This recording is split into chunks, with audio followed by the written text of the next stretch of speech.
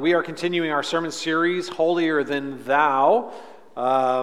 As we've seen, holiness, we talk about holiness. First and foremost, holiness is a gift that God gives to us in His grace, right? The word holiness means to be set apart.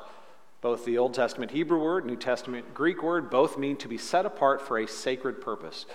Holiness is God's gift to us. We are set apart. When we believe in Jesus, and we receive the gift of grace, we are set apart by God for the purpose of experiencing His love.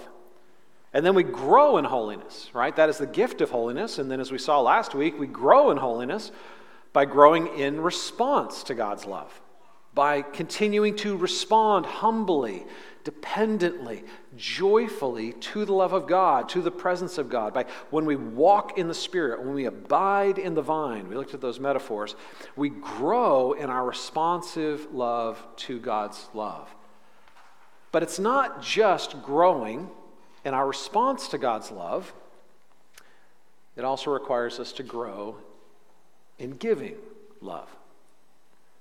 Holiness requires us to continue, and of course, to stay rooted in a responding love, but it requires us to grow in the generosity of love. We are to love God and we are to love others. That is one command, right? What is the greatest command in all of Scripture? Jesus said it is to love the Lord God with all your heart, mind, soul, and strength, and to love your neighbor as you love yourself. These are one command. They are two expressions of the same thing. And that is, of course, exactly what the Holy Spirit produces in us, right? When the Holy Spirit abides in us as believers, He produces holiness, which isn't surprising. He is the Holy Spirit, after all. And the fruit of the Spirit is love, right? That's what Galatians tells us. And of course, all of the attributes that come with love: joy, peace, patience, kindness, goodness, gentleness, faithfulness, and self-control. And so for most of us, honestly, when we think about it this way, growing in love sounds pretty awesome. It's like, yeah, who wouldn't want to grow in love? Right? Who wouldn't want to be loved more? Have a greater capacity to experience love and to grow in love, and the delightfulness of love, right? Growing in love sounds awesome. But listen, we're not just talking about growing in our experience to our ability to receive love. We're growing in our ability to love. And that's the challenge. Because that requires us to love people. And people are hard. People are difficult. People have rough edges. People disappoint us. People betray us. People don't live up to our expectations. People. To love a person requires us to learn to love someone who has the capacity to be unlovely. That's true for every person. And that means love is costly. And often the cost is more than we're willing to pay. We like love as long as the one we love is lovely. We like love as long as the experience of love gives us more than it costs us. We like love as long as it feeds us more than it empties us. The cost is often more than we want to pay, but the essence of holiness is love. There is no holiness without love. So to grow in holiness requires us to grow in love. So holiness requires us to love people. Real people, not just humanity. It's easy to love things in the abstract. We're not called to love humanity. We are called to love people. And if we're going to love people, what that means is we have to learn to love the process that people are in, right? To love a person is to love a process. And I'm going to explain what that means. But first, let's take a look at our text. Luke 22, we're going to be looking at verses 54 through 66. 54 through 66, so page 883, starting in 54. Then they seized him, and that is Jesus. Jesus has just been betrayed by Judas, and the soldiers came, and then they seized him and led him away, bringing him into the high priest's house. And Peter was following at a distance.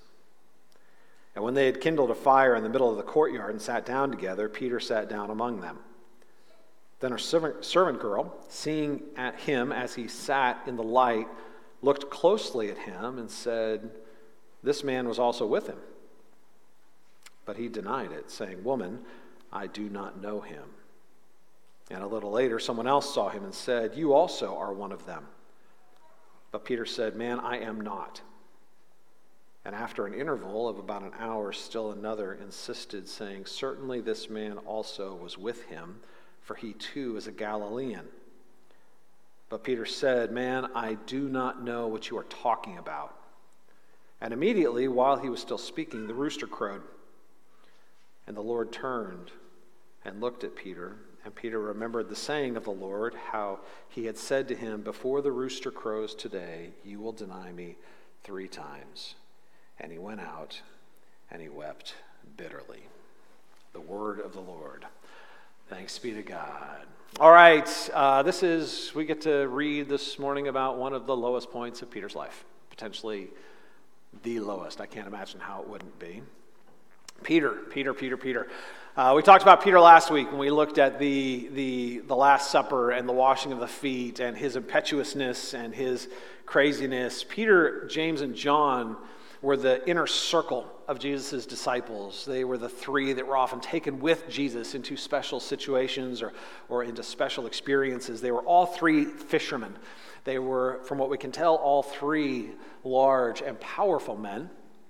Peter was a big guy, and he had a big confidence, and he had an even bigger mouth. Earlier in the evening, Peter had boasted when Jesus was talking once again about being betrayed, which Peter always hated it when Jesus talked about that stuff, but he had boasted about his own courage, right? It's earlier in the chapter, in chapter 22, verse 33, Peter said to Jesus, "Lord, I am ready to go with you both to prison and to death." To which Jesus responded in verse 34, "I tell you, Peter, the rooster will not crow this day until you deny me 3 times." Now, a few hours later, Peter does, in fact, deny Jesus 3 times. So when Jesus was betrayed, Peter responded, as Peter does, with action. Because in the moment, Peter is always impetuous, and he would rather act than wait. He would rather do than rest. And in that moment, he picked up a sword, and in the darkness decided he was going to be Jesus' defender and took a swing at a guy. It turned out to be not even an armed guy. It turned out to be a servant, and his attempt to bring serious damage literally just cut off the dude's ear. Jesus healed him. It was okay, but Peter was pretty inept in his momentary surge of bravery. All the other disciples ran off into the darkness. Peter couldn't run. So this is the irony, is that he was trapped by his shame. He was too proud to run, but he was also trapped by his fear. He didn't have enough courage to stand. So he traveled a little distance behind Jesus and watched him led into this house where Jesus was being put on mock trial. And he couldn't run because he had too much pride. But he couldn't stand because he had too much fear. And there in that twilight, that mixed light of the fire and of the darkness, he just hovered, right? All 4 Gospels recount this story. There are very few stories that all 4 Gospels tell us about. This is one of them. It was a significant moment in these final moments of Jesus' life, the shame of Peter. I chose this account specifically because of that little detail in verse 61, which I find so powerful. In verse 61, "And the Lord turned and looked at Peter, and Peter remembered the saying of the Lord, how he had said to him, 'Before the rooster crows today, you will deny me 3 times.'" Peter, in this crowded courtyard, in the chaos of the darkness and the light, is just trying to who knows what, find out what's going to happen. But while he's there, a servant girl says, "This is one of the dudes that was with him," and he gets all flustered. No, I wasn't. And then a little bit later, somebody's like, "Yeah, this is the guy. No, it wasn't me." And then finally someone hears his accent, the Galilean accent, which very much like a southern accent today. I mean, you just know when somebody has a southern accent where they're from, and the Galileans were like that. They had these accents, and so anybody who was from Galilee was clearly with Jesus. And somebody's like, no, I hear your accent, man. You were totally with Jesus. And Matthew tells us that on the third time he actually swore with an oath, I do not know this man. A moment of deep shame. For someone who had so much confidence in himself, somebody who thought of himself as so strong and so brave.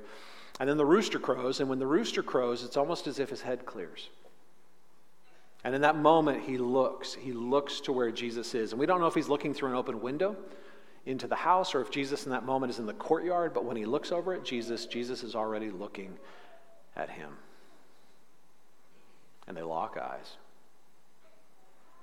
And in that moment, Peter knows that he is completely exposed.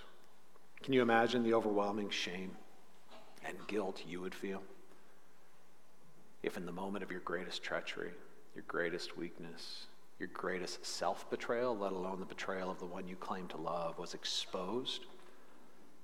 And at that very moment, it's not just you processing it, but you look up, and there is the person you have betrayed, locking eyes with you.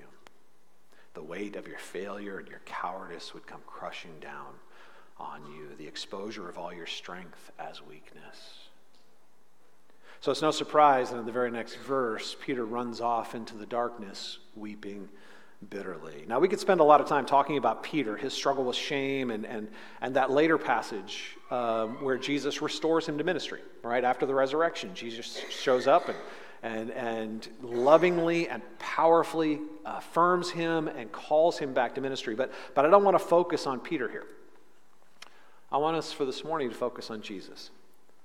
Because when I say loving a person requires us to love a process, no one illustrated that better than Jesus, and very few stories in Scripture illustrate it better than his relationship with Peter.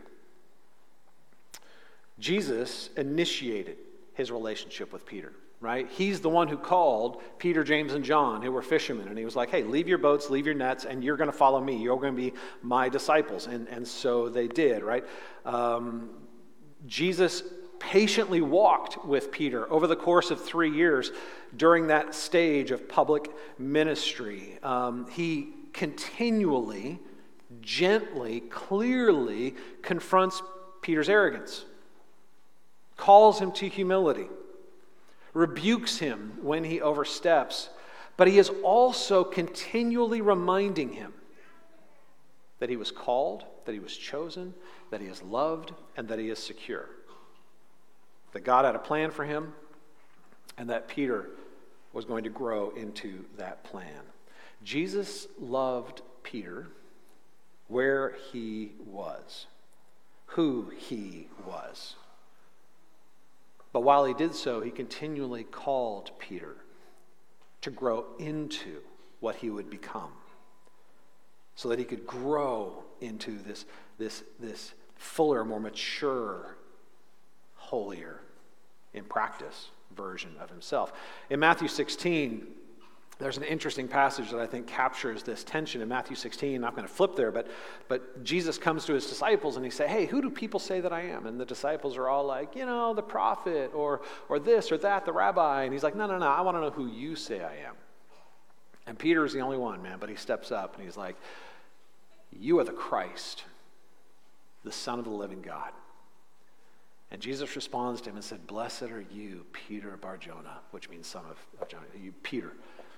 For you, it is the Holy Spirit who has revealed this to you. And on this rock I will build my church. Peter's name means pebble, and he's using a word play. On this rock, on this revelation that's been given to you, but also on you, Peter, I will build my church. You have an incredibly glorious future. God has a plan for you of significance.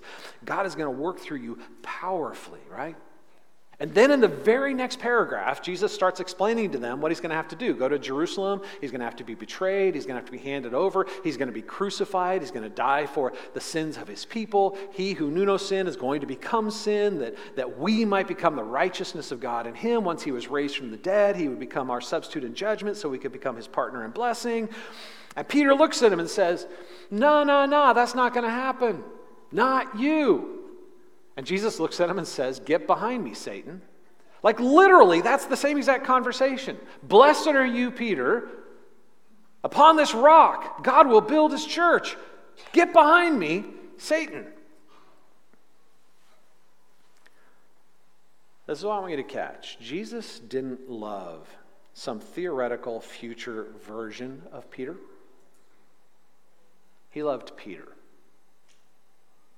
in all of his messiness. Whether he was speaking profound truth or was giving voice to the lies of Satan. This is what holiness looks like in practice. This is the fruit of the Spirit on full display. Whether the relationship is challenging and requires conflict, or it is enjoyable and full of laughter. Because Jesus was holy, his love didn't fluctuate with Peter's ability to deserve it. In fact, his love for Peter had nothing to do with Peter's ability to deserve it. It was rooted in his own generosity. Because Jesus was moving in the generosity of grace, he loved Peter. Jesus modeled for us this profound and challenging truth. To love a person is to love a process. Peter was in process. And Jesus loved Peter, even in the ugly chapters of that story.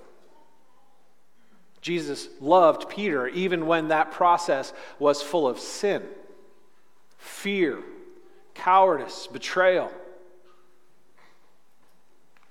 The moment we read about today was a really bad moment. But it was just that. It was a moment. Now, it was a devastating moment, both for Peter and Jesus. The weight of relational betrayal in that moment was devastating to them both.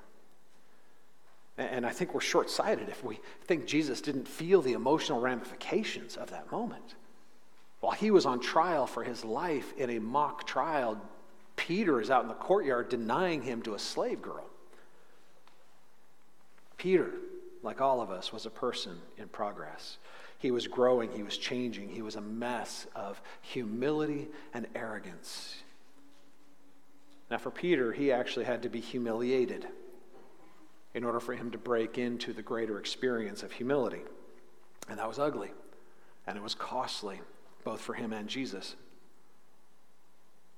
But holiness requires us to love real people, which means we must learn to grow in our ability to love. So I want to give you 3 points this morning about what holiness looks like and how we can grow in holiness in this critical area. First of all, holiness requires us to love always. Holiness requires us to love always. Loving people is a complicated thing because every person is a mixture of lovable and unlovable traits. Theologians talk about creation being a glorious ruin. Glorious because it was created in the image or by the hand of a glorious God, and God's glory is present in it, but a ruin because of mankind's rebellion. And that describes every single human being. Every single human being is a glorious ruin, a tossed salad of awesome stuff and really, really nasty stuff. Right? Some stuff that is really, really fun and pleasant and and some stuff that is really, really bad and bitter and yuck.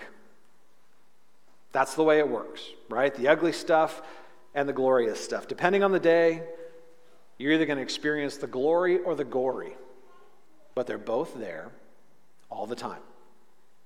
Holiness requires us to relate to a person's whole story, not just the present chapter that we are experiencing. Jesus loved Peter from moment to moment, even in the bad moments, because he never lost sight of the big picture. Peter was a person in process. He was who he was, but he wasn't yet who he would become. So Jesus dealt with what he was, but his love transcended the emotions of the moment. His love wasn't a response to the experience of the moment. His generous love was an initiation that flowed from his holiness. The fact that he was set apart to the love of God and to love others who were created in the image of God. He worked from a place of love. And as a result, he continually called Peter to grow into that love. In fact, right here in our passage, that's present, right? Back up in verses 31 and 32, but when Jesus was first telling Peter that he would betray him, he said this to him. You can look up there if you want, 31, 32, or you can just listen. He said, "Simon, Simon, behold." Now, Simon is another name for Peter. "Simon, Simon, behold, Satan demanded to have you, that he might sift you like wheat. But I have prayed for you that your faith may not fail. And when you have turned again, strengthen your brothers." Like before he had even betrayed him, he's like, "You're going to. But when you've turned again, when you have repented of your cowardice, when you have rediscovered your humility, work from that place of humility to strengthen your brothers," right? Even before the trial, Jesus was speaking life and courage into Peter so that when the trial came, he would be strengthened for it. Jesus was preemptively grounding his approval of Peter in his love for Peter. And that's really important. Jesus led with love and then moved to approval. His approval for Peter wasn't dependent on Peter. His love for Peter wasn't dependent on Peter. His love was an initiation of generosity toward Peter. His approval of Peter, his acceptance of Peter was a gift. And that gave Peter the security he needed to grow in that love. People who see holiness as comparative, people who see holiness as this hill of moral self-improvement that we have to climb every single day, where I just have to get a little bit better and stop doing bad things a little bit more, fix myself a little bit more effectively, start doing good things, stop doing bad things. People who see holiness as comparative, even if you're just comparing yourself to yourself, which you never do, because if you compare yourself to yourself, you're going to compare yourself to others too. There's just no way around it, because if you see life as comparative, you will compare. Those who see holiness as comparative become some of the most judgmental people in the world, not just in the church. Because judgmentalism flows from comparison. They feel the need to continually judge what is acceptable and who isn't. I've seen Christians, in the name of holiness, act in the most unholy ways. I've seen Christians stop being friends with other Christians because they didn't approve of their life choices. And if you were to push them on it, say, "Hey, don't you think you should still stay in relationship with them, love them, be near them?" They would say, "No, 1 Corinthians 5, don't even eat with such a one." The Bible tells us when somebody's in sin, we are to separate ourselves from them and not even to eat with such a one until they repent and they get their life straight. Well, first of all, 1 Corinthians 5 is a passage about church discipline, which is never exercised by individuals in the church. It is led by elders of the church. It is something the Spirit leads the elders to bring. We're never called to exercise church discipline on an individual basis. And secondly, maybe the real issue here isn't that they're so unholy and you're so holy. Maybe the real issue is that their choices make you feel really uncomfortable, and you don't like to feel uncomfortable.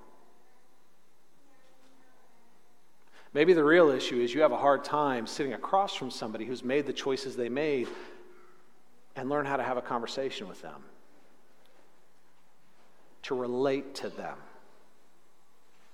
to actually see them and continue to love them even though you no longer understand them.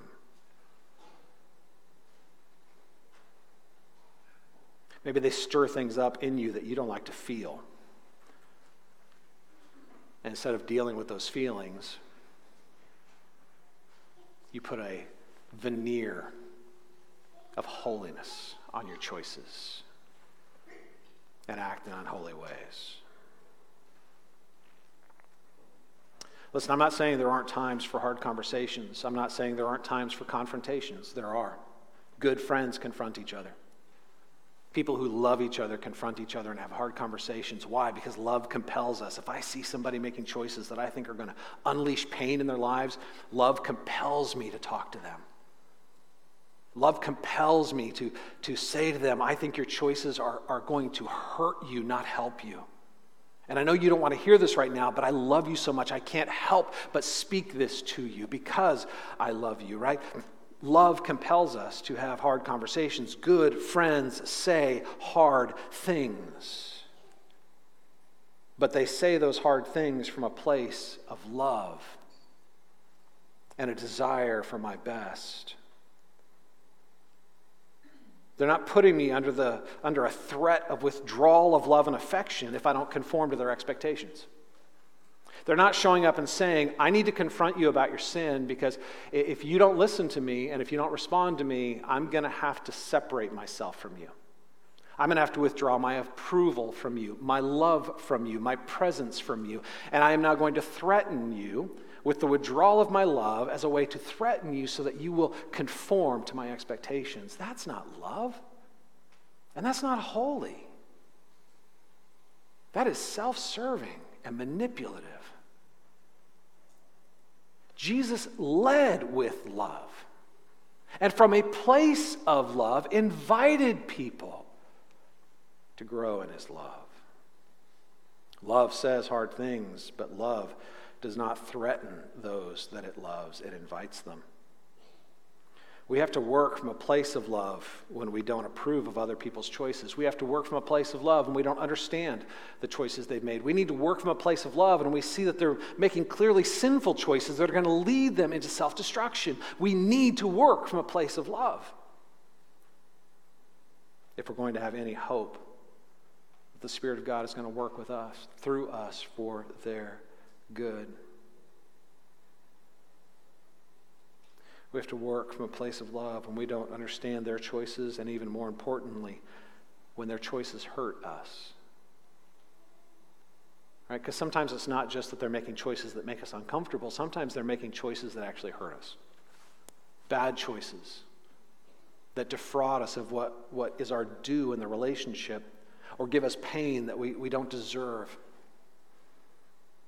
And if we're going to do that, that means we're going to have to learn how to forgive. And that's the second point. The first is that holiness requires us to love always. The second is that holiness requires us to forgive continually. Holiness requires us to forgive continually. To love is to forgive continually. Y'all know this. All right, those of you who are parents, how often do you have to forgive your kids? Like for saying really mean things? For doing things that are completely inconsiderate? For looking at you and saying horrible, kids can say the most horrible things in the world. The most horrible things in the world. I hate you. No, you don't. Yeah, I do. And you're ugly. And you're fat. Right? I mean, kids just will... They do it. I mean, it's part of developmental process. There's some sin mixed up in there, but honestly, part of it is just kids being kids. They're learning the boundaries. They're learning, where do I end and you start, and what does it mean to be differentiated from you, because this world's big and complicated, and I need to figure out what it means. But it's hard. So don't we have to forgive our kids? Yeah. And when you grow up, don't you have to forgive your parents? the way your parents weren't perfect, the way that even great parents weren't perfect parents, and maybe they were bad parents. Right? When we grow up, we have to learn to forgive our parents if we're going to have any kind of relationship with our parents. Anybody who is married knows, man, you got to forgive your spouse over and over and over, because if you don't, man, you're both going to be miserable. Forgiveness is the lifeblood of relationship, right? Lovers have to forgive lovers. Friends have to forgive friends. There can be no relationship without forgiveness. There just can't, because nobody brings perfect self to the relationship. We're all broken people, glorious ruins, trying to do relationships with each other, which means we're continually seeing the glory of the other, but having to forgive the ruin, especially when it hurts us.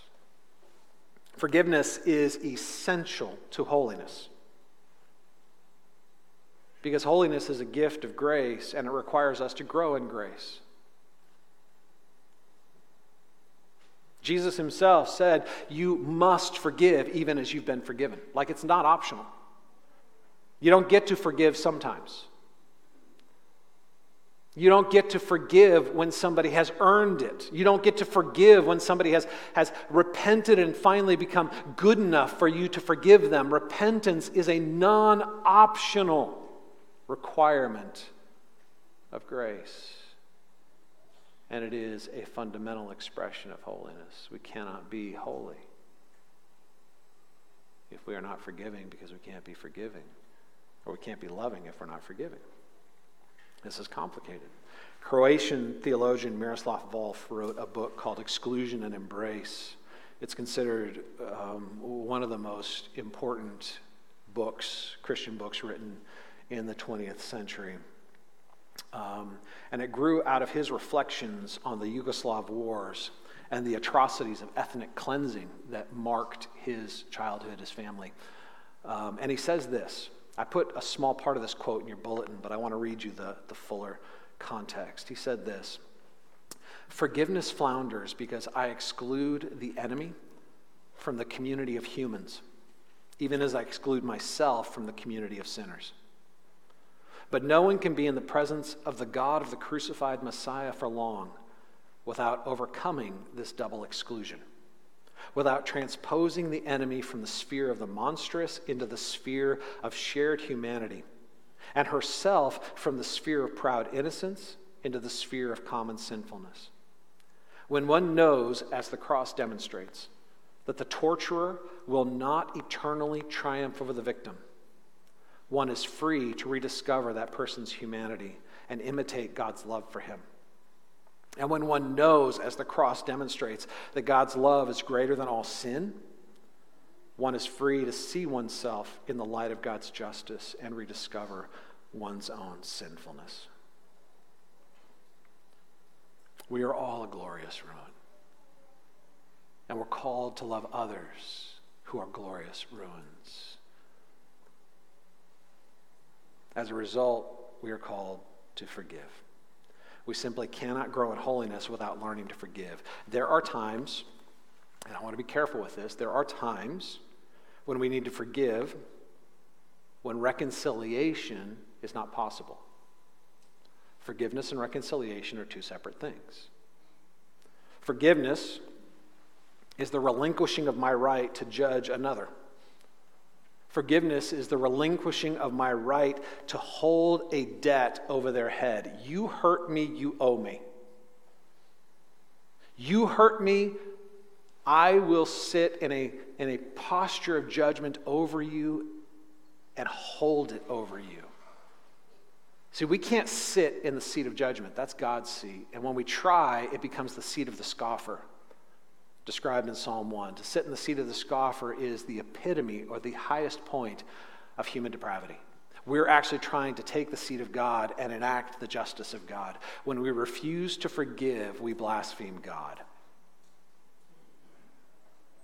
We must forgive. Reconciliation is different than forgiveness. Forgiveness is the releasing of the debt to God to let God take care of God's business. Reconciliation is the renewal of trust within a relationship. Reconciliation is conditional. If somebody is going to harm me with every opportunity, I can forgive them, but I would be foolish to continually trust them and give them the opportunity to physically harm me or emotionally harm me. There are such a thing as healthy boundaries.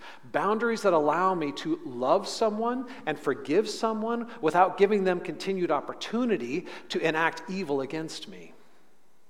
Forgiveness and reconciliation are two separate things, and we can forgive while we wait for the opportunity to reconcile, which may or may not come in this lifetime. So the first non-negotiable thing for holiness is forgiveness. It is non-negotiable. The second, reconciliation, is a process of healthy negotiation that requires boundaries. And that leads to my final point. Holiness requires us to work through the conflict. Holiness requires us to work through the conflict. If we're honest, and we look around at our own tribe, Christianity, church people aren't known for being really good at working through conflict in healthy ways. Like when most people think of the church, they don't think they're the models of how to disagree in healthy ways. Right? I mean, we all know the stories of churches that literally divided over the color of the carpet. Or the decor of the space, or because somebody threw away Aunt Mary's china hutch that had been sitting in the back room for 20 years, and they were deeply offended when it got thrown away because they weren't asked or consulted. Church people aren't known for being really good at working through conflict in healthy ways. And this is really ironic that a people who are so focused on holiness are so inept at handling discomfort. We are often tempted to hide our emotional immaturity behind our moral performance. It is easier to be morally good than emotionally mature. It is easier to do the right things and stop doing the wrong things than it is to actually grow in humility, love, and vulnerability. It is easier. So we end up justifying our lack of vulnerability and humility as the result of holy judgment. This happens in churches all the time, where people who are really just running from feelings of discomfort, shame, fear, and sorrow start proclaiming how unholy the other person is, how they're this and they're that, and clearly it is their responsibility to separate themselves from that person because that person is unholy, not righteous, doctrinally flawed. There's some critical deficiency in them that requires me to cut myself off from them. A lot of religious jargon and holy language to defend emotional immaturity. Listen, holiness requires us to seek reconciliation, even when it's costly and hard. Listen, if the gospel tells us anything, it's this: you never get to write someone off. No one is disposable. Not even that person who hurt you.